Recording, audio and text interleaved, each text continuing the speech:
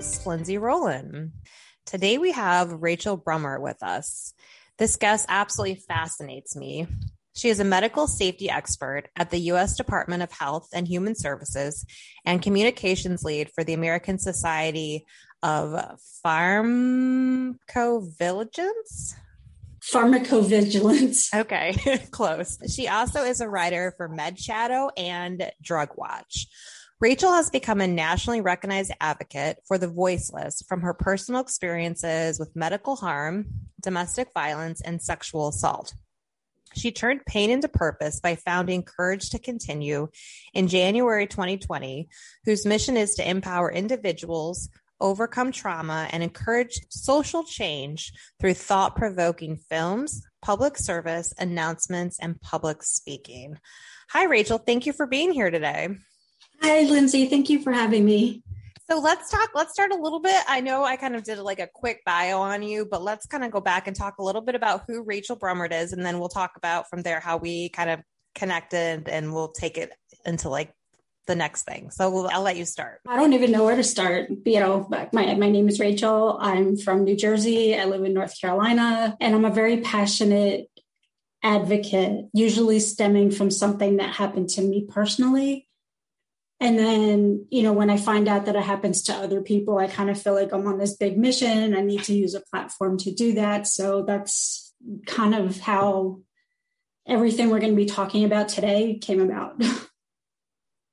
Okay, so let's go back a little bit. So, because I did ask you ahead of time when we can talk about this, but let's talk about your health issues and like the last year and kind of where that started with the advocacy. I mean, my health issues started a long time ago. In 2006, I took an antibiotic that ended up disabling me. So then I started kind of getting into what the healthcare industry looks like, why certain medications are safer than others and that sort of thing. So, we'll talk a little bit more about that later. But over the last year, I did have COVID last year. My story went viral, like no pun intended. So I became very passionate about talking about that and making sure that people make a decision that's right for them. So yeah, I mean, I do have a lot of health problems, and I became an advocate for that. And that's kind of how I got into, working with Health and Human Services, and it all kind of tied together later. I don't know that I can compact it like right now, but as we talk about it, it'll all kind of tie in. So how did your COVID story end up going viral? Well, I'm in the media pretty often because of my work. And I mentioned to one of the reporters here in Charlotte, North Carolina, that, I was feeling really sick and I was going to go get a COVID test. And he goes, tell me more about that. And I said, I don't understand it because I only came in contact with literally 3 people.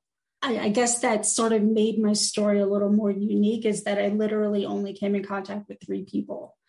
There's no way to know where I got it, but it was, first it was, well, maybe my husband was a carrier from someone at work and he wasn't showing symptoms. I got groceries delivered. Maybe the person who delivered it was the one that I contracted it from. And the other one was that I went to a CVS pharmacy to pick up medication for one of my health conditions. So the story went out, he interviewed me for it, and it got picked up internationally. That was very overwhelming. I've become sort of a poster child for COVID ever since then. Now, when I get interviewed for any of my work, the first question is, well, I heard you had COVID too.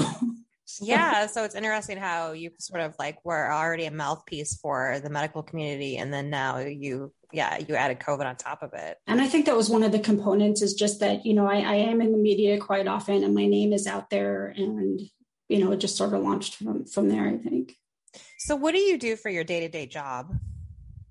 Well, I work for the U.S. Department of Health and Human Services. So I work for the Food and Drug Administration, and I analyze adverse event reports for medical devices. And then I also consult with the Centers for Disease Control and Prevention in Atlanta on antibiotic resistance and proper prescribing of antibiotics. Again, that's stemming from what happened to me with the antibiotics. So my work is based in public health, public safety, weighing risk benefit and just kind of looking into things. And so that's what I do all day long, is analyze things. You create documentaries. Let's talk about that. And you created your own company to do this, or can you just kind of walk me through that? Cause that's like a very interesting element off of like your professional career and, your time in the news. So how did that kind of play out? I think I mentioned earlier, I've been through a lot in my life. I've been through domestic violence and sexual assault and medication harm. And I always kind of wanted to find a healthy outlet for that. So, I started writing. My story would get out in the news, and I thought, well, this is really interesting how they do that, because they tell someone's story, but they also go into what the backstory is and why something happens. So I kind of wanted to be on the other side of that and be the one to look into things and to tell other people's stories for things that are personal to me. So, but in order to do a film, you need financial backing, right? So I can't just ask for money and be like, well, this is going to go in my bank account. And you can't do that, So I created a company, and it's called Courage to Continue. It's an LLC, and it's about giving a platform for people who need a voice, whether it's through filmmaking, whether it's public service announcements. I do a lot of public speaking, so I'm using it for that platform as well. And I fell in love with filmmaking, kind of by accident that I fell into it, but I love it. And I can't imagine doing it any other way. There's a visual art to it. There's only so much that you can tell in writing. When I interview people, you can't see the pain in their eyes if I'm just writing an article. So that's kind of why I wanted the visual aspect of it also. What are you currently working on? I'm working on 2 films. One is called Every 73 Seconds, and that's about my own experience with sexual assault. I then started working on a film called Moral Pedestal, because as I was working on Every 73 Seconds, I started going public with my story about it. And I said, it's okay to come forward. Matter of fact, when I reported my assault to the police, the media was with me. And I wanted to show there's no shame in this. You shouldn't be afraid to say what happened to you and to sort of eliminate the stigma. So, I started becoming a little more vocal on Twitter about it. And I had people from the military contact me, and they said, you know what? Sexual assault happens more than you'll ever know in the military. Now, I'm not in the military. I don't understand the military. I didn't know anything about it. So I said, you don't understand it either. So you're good. You're in good company. Yeah. Right. So we're just along for the ride. Yeah. And it kind of piqued my curiosity. I'm like, I'm sure it's, it happens even more, and it's probably even more underreported in the military. And I didn't give it a whole lot of thought because I was so focused on my story, but more and more people started tagging me on Twitter and asking me to read the I Am Vanessa Guillen stories. And I saw that there was a lot of pain there, and that military members don't necessarily have an outlet because they're worried about retaliation. And it's different than a civilian court. So then, the more I read, the more, I had to go down the rabbit hole, because that's just my personality. I felt like I needed to use my voice, use my name, and use my influence to tell those stories, because no one else is. And I don't have to fear retaliation. I mean, I'm not in the military. I'm U.S. government, but I'm not military. And I figured I owed people that, because I remember what it's like to not have a voice. And it's really empowering when you can find it. I don't know. It sort of happened all organically, because I just started, this happened to me, and this is why I went to the police, and this is why I did this. And but then this whole other aspect came into it. So it wasn't just sexual assault in the military. It was, there's suicide, there's hazing, there's unexplained deaths, there's, court martials, and this whole thing. There was this whole other aspect that I didn't understand and wanted to find out about.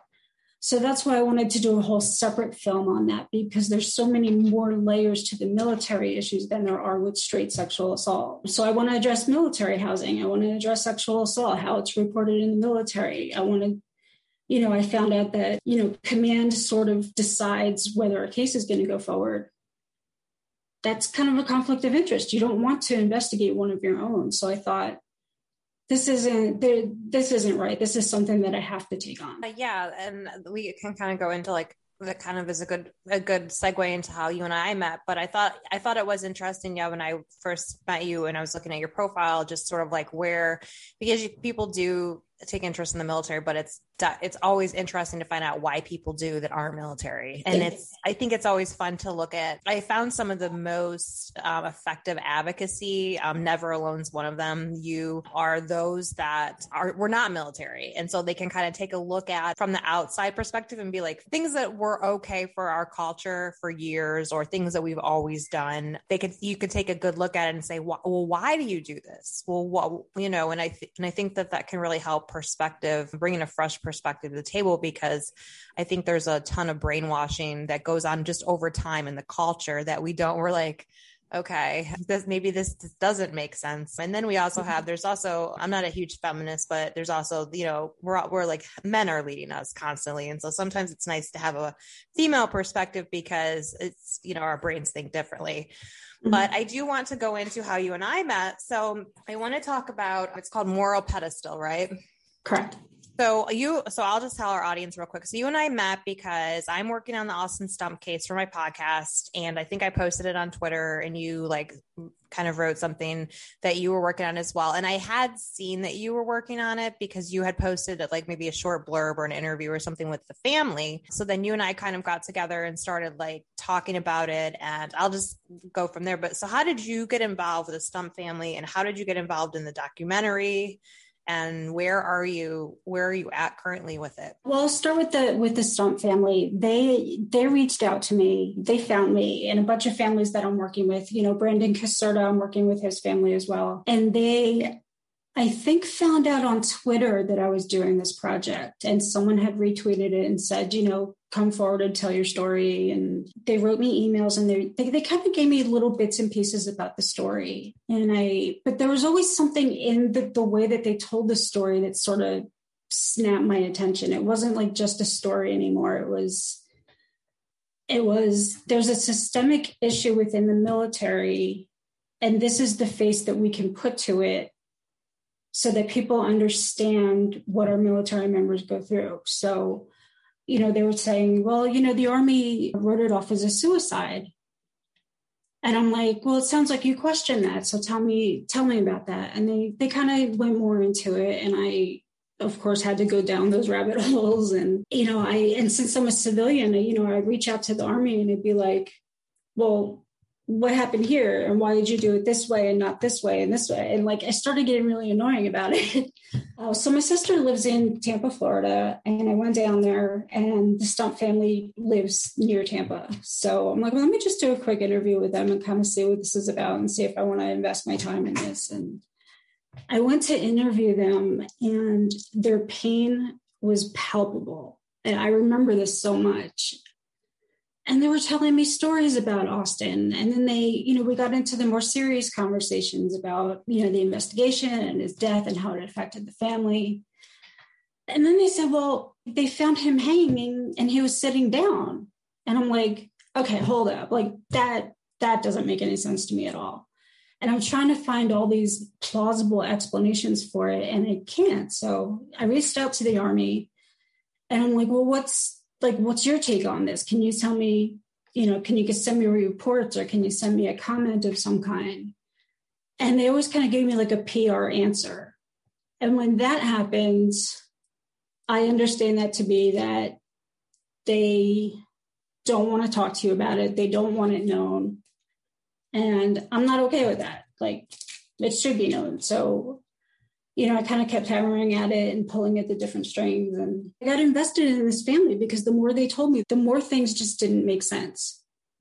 So, I listened to the 911 call. I looked at the crime scene photos, and, I'm not here to reopen anybody's case necessarily, but there's enough there that I think a proper investigation was not done. So that's kind of why I want to tell Austin's stories, because there might be an opportunity here to change the way that the military, investigates things. I don't know if it was a suicide. If it was any mental health offered to him? Was he able to get any help? If it was a hazing gone wrong, what's considered hazing in the military, and what makes it get to the, I understand that it happens, but does it come to a point where someone fails to render aid and it goes too far? So that's something I wanted to know also. And then the family believes it may be a homicide. And, so there's all these theories as to what happened, and they don't have any answers. And I want to try to get them those answers, whether, if it is a suicide, they accept that. If it's a hazing, they accept that, but they want to know what happened. And I think that's fair. Yeah, I agree with you. And I know you've listened to the podcast with them that I did. And of course I feel a connection with the family as well. But yeah, I agree. I do feel that way as well, that I don't even think they would be upset if it was a hazing. I mean, yes, upset because we're upset that someone died, but I think it's the truth. I think it's the lies, which I believe that they're being told, or they were consistently. I had somebody listen to it, a friend listened to the podcast last night, and he found it very interesting, actually sort of heartbreaking, about the part where the bracelets came out, the memorial bracelets, and they had the wrong date on them for the death. And the family was like, this isn't the date that he died. And maybe, I don't know if the military didn't remember that they lied to the family. I don't know if it was an admin error, but just, it's sort of like he was touched by that part of it, just thinking about that. Like, you get this bracelet and it doesn't even have the date that he really died. And so what part of the story is real and what part is fake? And I think that's what they're going through. It's part of the process of healing, not that you will ever heal, but that it's like, what part of this is true and what part of this is false? And then where do you decipher? And then what do you do with that? And that's where I felt like I needed to step in, because I try to remain as neutral as I can. I don't have anything invested one way or the other how something goes. So I can tell it from a more objective position. And I could talk to the family and get information from them. I could talk to the Army and get information from them. And then I could put it all together, tell the story, and just say, here's all the information, do with it what you will.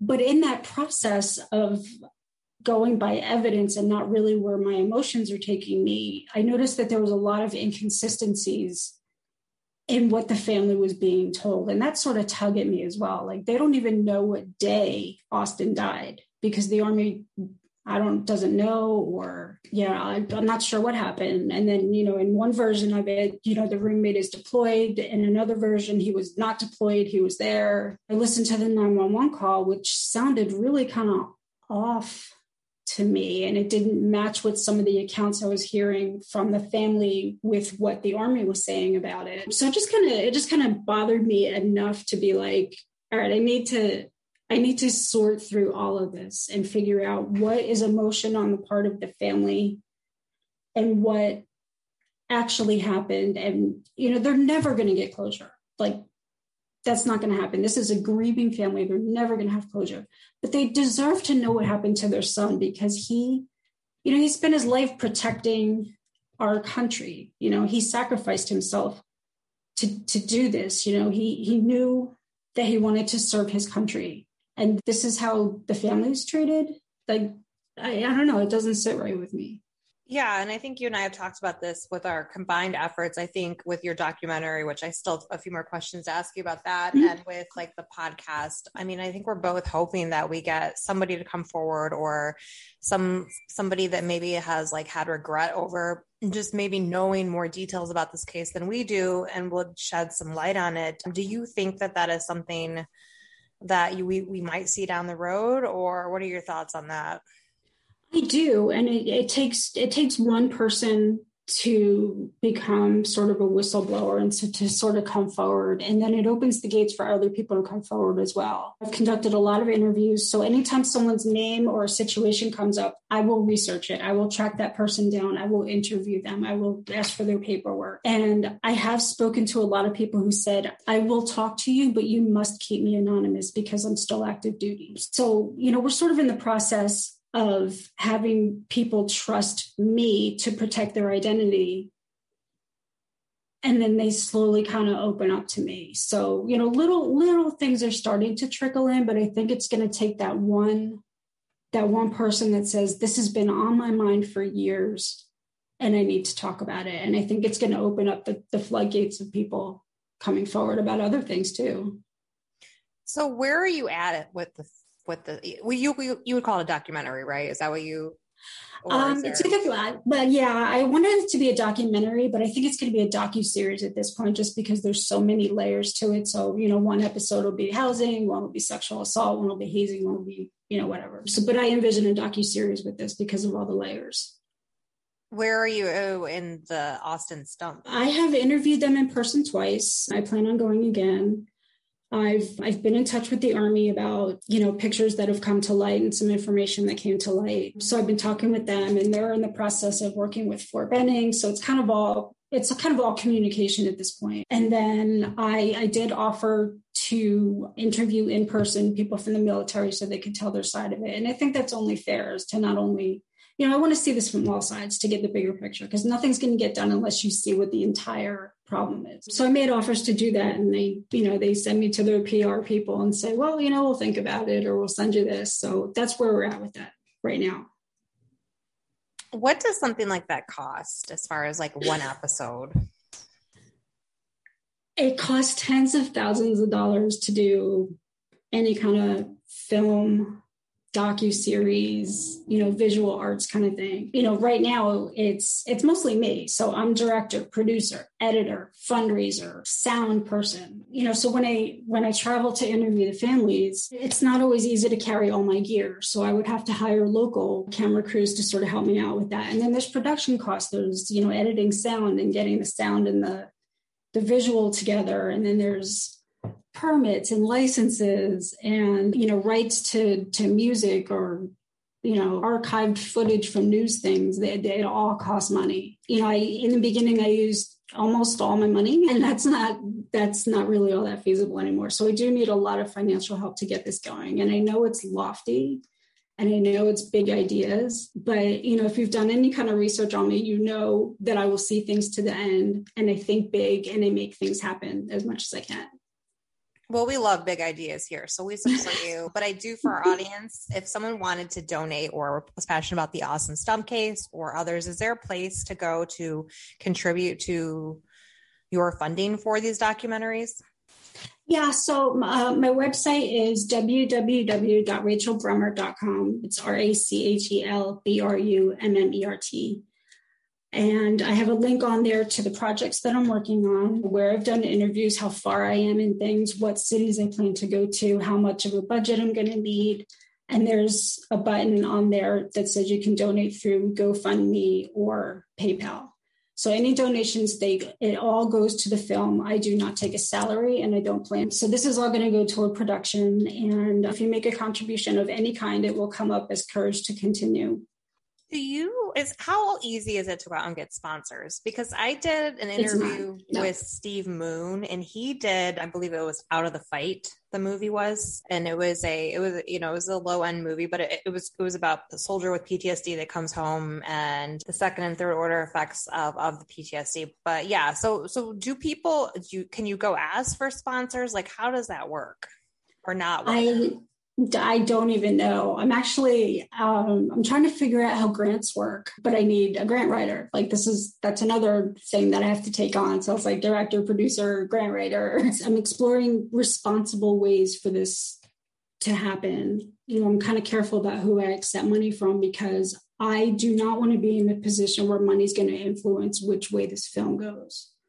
So I make it very clear. This is evidence-based. This is things I have to corroborate. This is things that I need to feel comfortable putting out there and having my name out there, because I can't put your spin on it just because you gave me. So that's why I'm trying to be very careful about where I get my funding. So I decided this is going to be an independent film, and I'm going to have control over that. No, I think that's a really good point there, because I've been actually thinking about this, and it's not exactly like your case, but people ask me, like, are you going to take on sponsors for your podcast? And I'm like, well, actually, financially, I'm not interested. I don't need the money. Not trying to make any money off of it.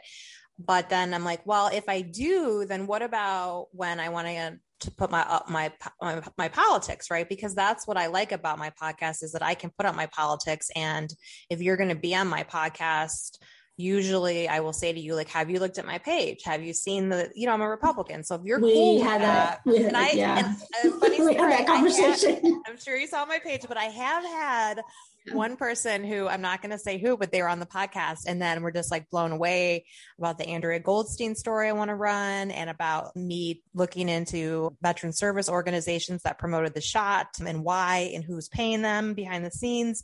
And that person was like, whoa, I'm not interested in this because they're starting their own nonprofit. And I was like, okay, that's fine. But like, and the person that had connected us was like, well, I warned you or, gave you some fair warning. So yeah, it is interesting to think about it. And so to me, like a sponsor and what they would bring to the table does nothing for me because then I would have to, basically censor myself. And I didn't start the podcast to censor myself. And I have my own following. I'm not saying I'm everybody's flavor, nor do I want to be, but I think there's a voice for what I'm doing. And just like you feel like there's a voice and I agree with you, what you're doing, but like I can have my political views and I can still support the Austin Stump case and I can still support the TAU. So I feel like even though there is a little boundary between the two of them, there really isn't because at this point, being in DC, you're just everything's politics. But and then even the brand or even the Brandon Act and even the Austin Stump case, there's a lot of politics that play into it.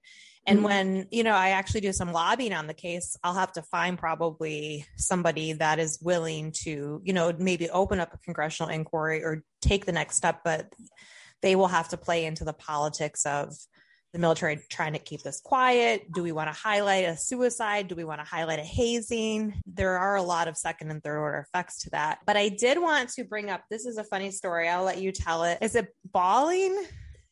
And so my friend who was listening to the podcast last night said, he's like, I can't believe that you explained what bawling was to Mr. and Mrs. Stump. And I was like, well, actually, somebody explained it to me. That was kind of my fault. I am going to let you go ahead with that. And please include too the picture that we're looking at that the kind of started the whole thing. I don't know if I have the picture, but I did send it to you. Oh, I have it. We posted it on the website. Yeah. So I can't even believe I'm having these conversations. So it's really funny to me, actually, but go ahead. So the Stump family sent me a picture of what I imagine is hazing, but I don't know because I'm not military. I don't have context. I don't know what this is about. But I'm looking at it and I'm like, the guy in the looked terrified. So it didn't seem like all fun and games to me.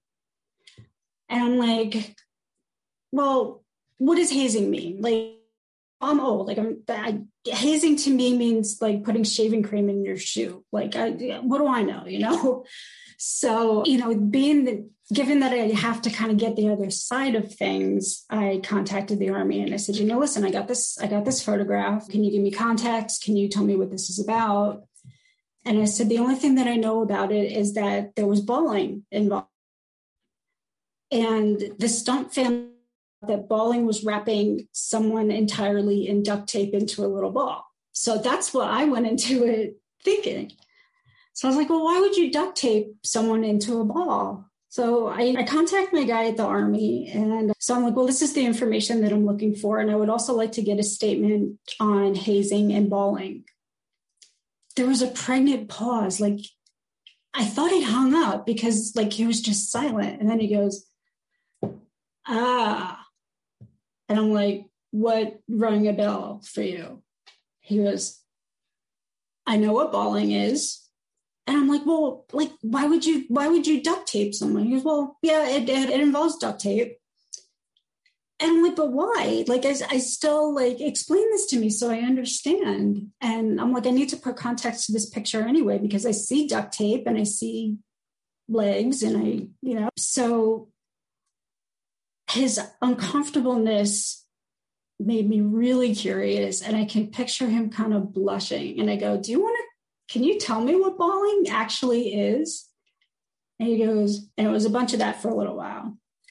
And I'm like, well, you can tell me. He goes, is this, can you keep my name out of it? Can you like keep it off the record? And I said, yeah. And he knows me enough that I will keep people's names anonymous if they ask me to.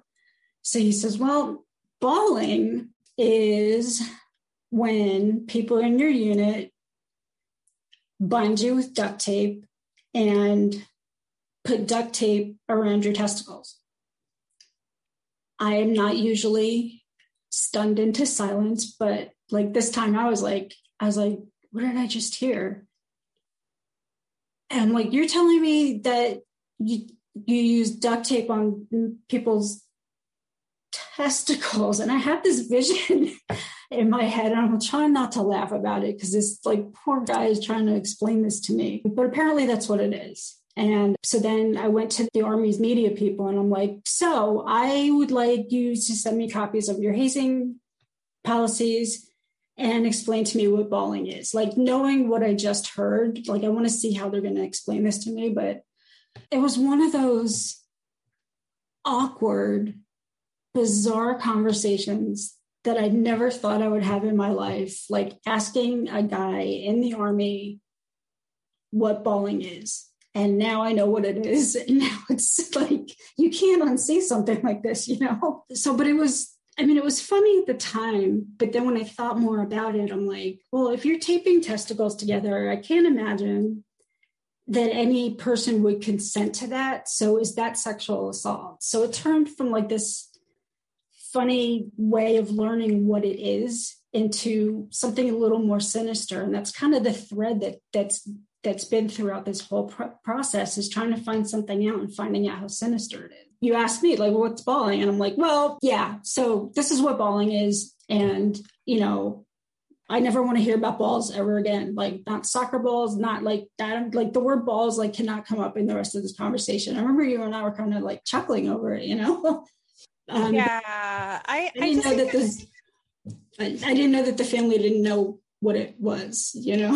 And I probably, well, they were good sports. So that's why I brought it up. I should have let you give it to them because you found the information out, but I couldn't resist. And I thought that they were good sports about it. I don't think they were super weird about it. I just hadn't really put it, you know how you do podcasts, you just don't really think about what you're saying at the time. Well, I knew what I was saying. I just probably maybe whatever. They were cool about it, but it's definitely interesting, right?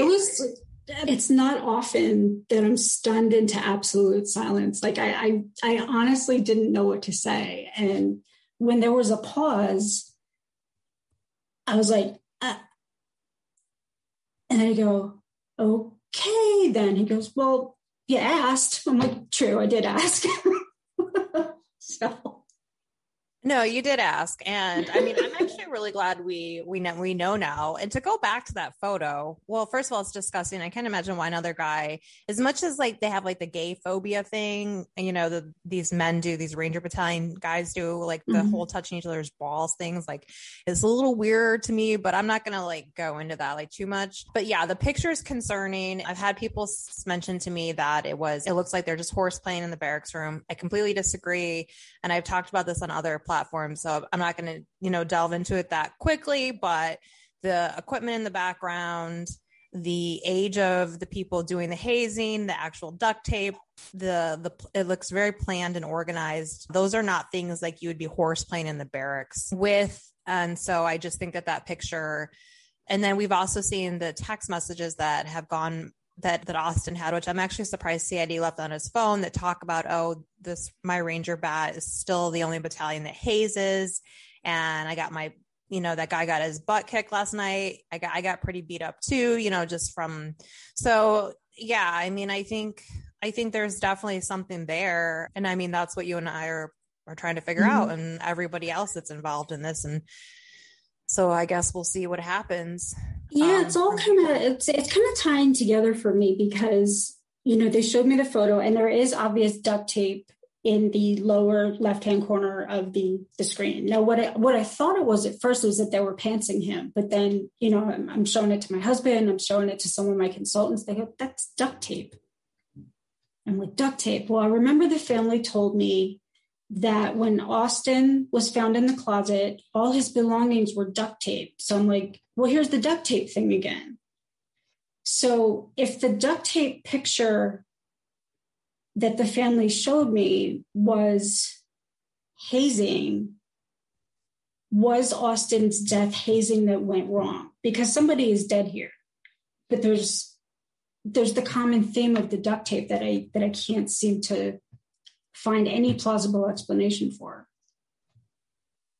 So did they, the Stump family also told me of an incident where someone was wrapped in duct tape and it was around the guy's mouth and nose. And Austin was so unnerved by the whole thing that he said, no, we had, like, this isn't right. We have to stop this. So, you know, it makes me wonder, can hazing go too far? And if that's the case, what is the military going to do about that? Because every time these things come up, they say, we're working on it. We're aware of it. You know, mistakes were made. We're going to fix it. That's not good enough for me. What are you going to do about it? Yeah, no, I agree. I try really hard not to get personally involved in the cases I'm investigating, but Austin's case really has my attention, and I really want to get to the bottom of it and figure out what's going on in the military. Well, I don't think that you can get involved in these cases and not get personally involved. I mean, I just think that that's bound to happen. Don't you think? I think in a way, but, you know, at the beginning of this project, I did say that I don't want to come one way or another on the fence. Like, I just want to take factual information that I can verify and put it together, and maybe at least have legislation come from that. Like, if nothing else, I'm getting awareness out there, but I'm hoping that it's going to actually lead to change, because, you know, we're literally documenting all this stuff that's going on. But I try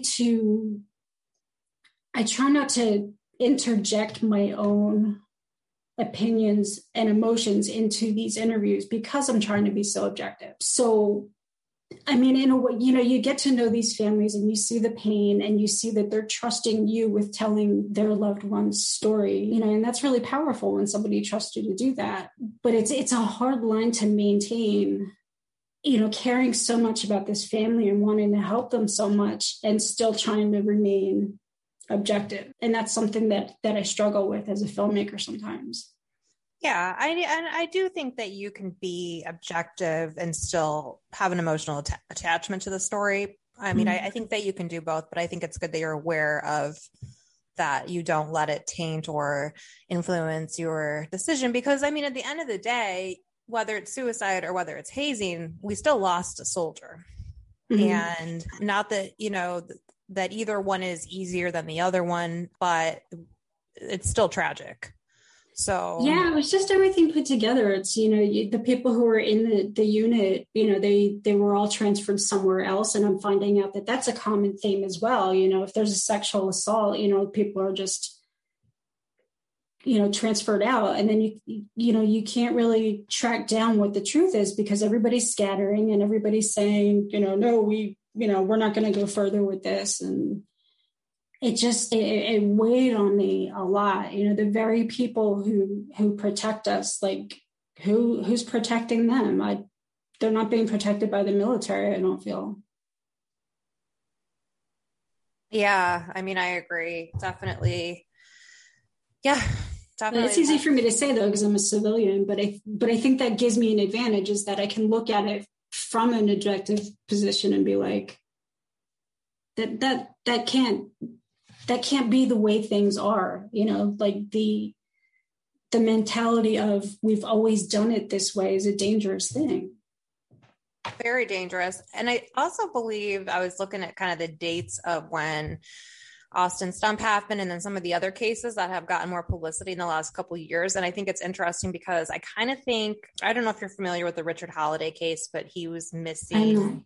He's missing, I think maybe he crossed the border with a weapon, but he was missing from his barracks around COVID time. I think we're at about a year now that he's been missing. His mother is amazing. She does like two videos a day. They've done digs in Mexico. They've whatever. And it just so happens that the general, that the division commander, is actually somebody I serve with in 10th Mountain. But I just wonder, had this case happened in the last year or in this time frame, if it would have received a different response, because, you know, when they were looking for Vanessa Guillen, they found the other guy that they thought went AWOL, but here he'd actually been murdered, or they don't know. And so I just think it's interesting that, you know, timing's everything. And had they maybe had these other cases going on, it would have gotten more attention. It wouldn't have just been slid under as a suicide. But I also think there's like room for some legislation here as well. I think there's a place maybe for some legislation in the regards where these suicides maybe have to be looked at as a murder first, or have to be, because if we have some inside information on Austin, but it looks like that they never even investigate it as a murder. I mean, unless it's a complete cover up, but that's a different kind of investigation.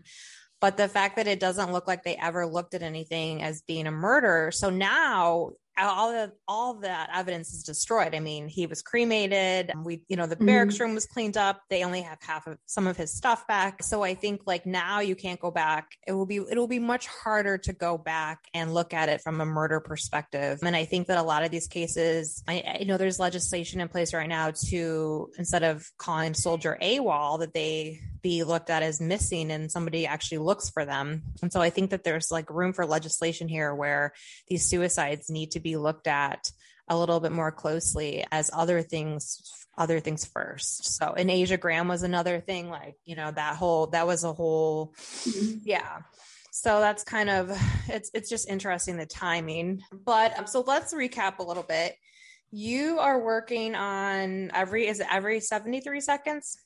Every 73 seconds. And that's about sexual assault? It's about sexual assault, and it includes my own story with it. Okay. And then you're working on a moral pedestal, which is, correct. And then it's military reform. It's about, finding out the checks and balances. Okay.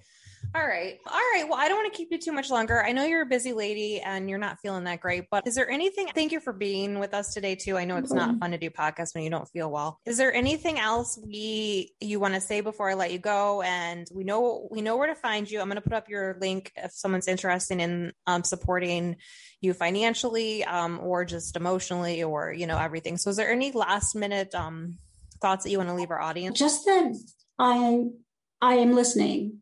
I am invested in what is happening to you. I may not always understand it, but I will support you in any way that I can. I will support legislation that helps you. I will bring things to light that maybe you just need someone to speak for you, because that's what I do. I want to be the voice for the voiceless. So I just would like your listeners to know that I am willing to do that. And I am willing to keep people anonymous so that more information can come in, and that, I want to keep you safe. I think that's a great message. So thank you for that. All right, Rachel, well, we appreciate having you on today, and we will continue to follow you. And I look forward to working on our own endeavors with the Austin Stump case together. Yeah, we were talking about some kind of collaboration. So I'm looking forward to that for sure. Definitely. All right, listeners, like what you heard, subscribe to our podcast. Find us on iTunes or anywhere you listen to your podcast. You into veteran and military advocacy or need some lobbying done? Check us out. We also do a lobbying element in Washington, D.C. in addition to the podcast. Thank you for tuning in, and see you next time.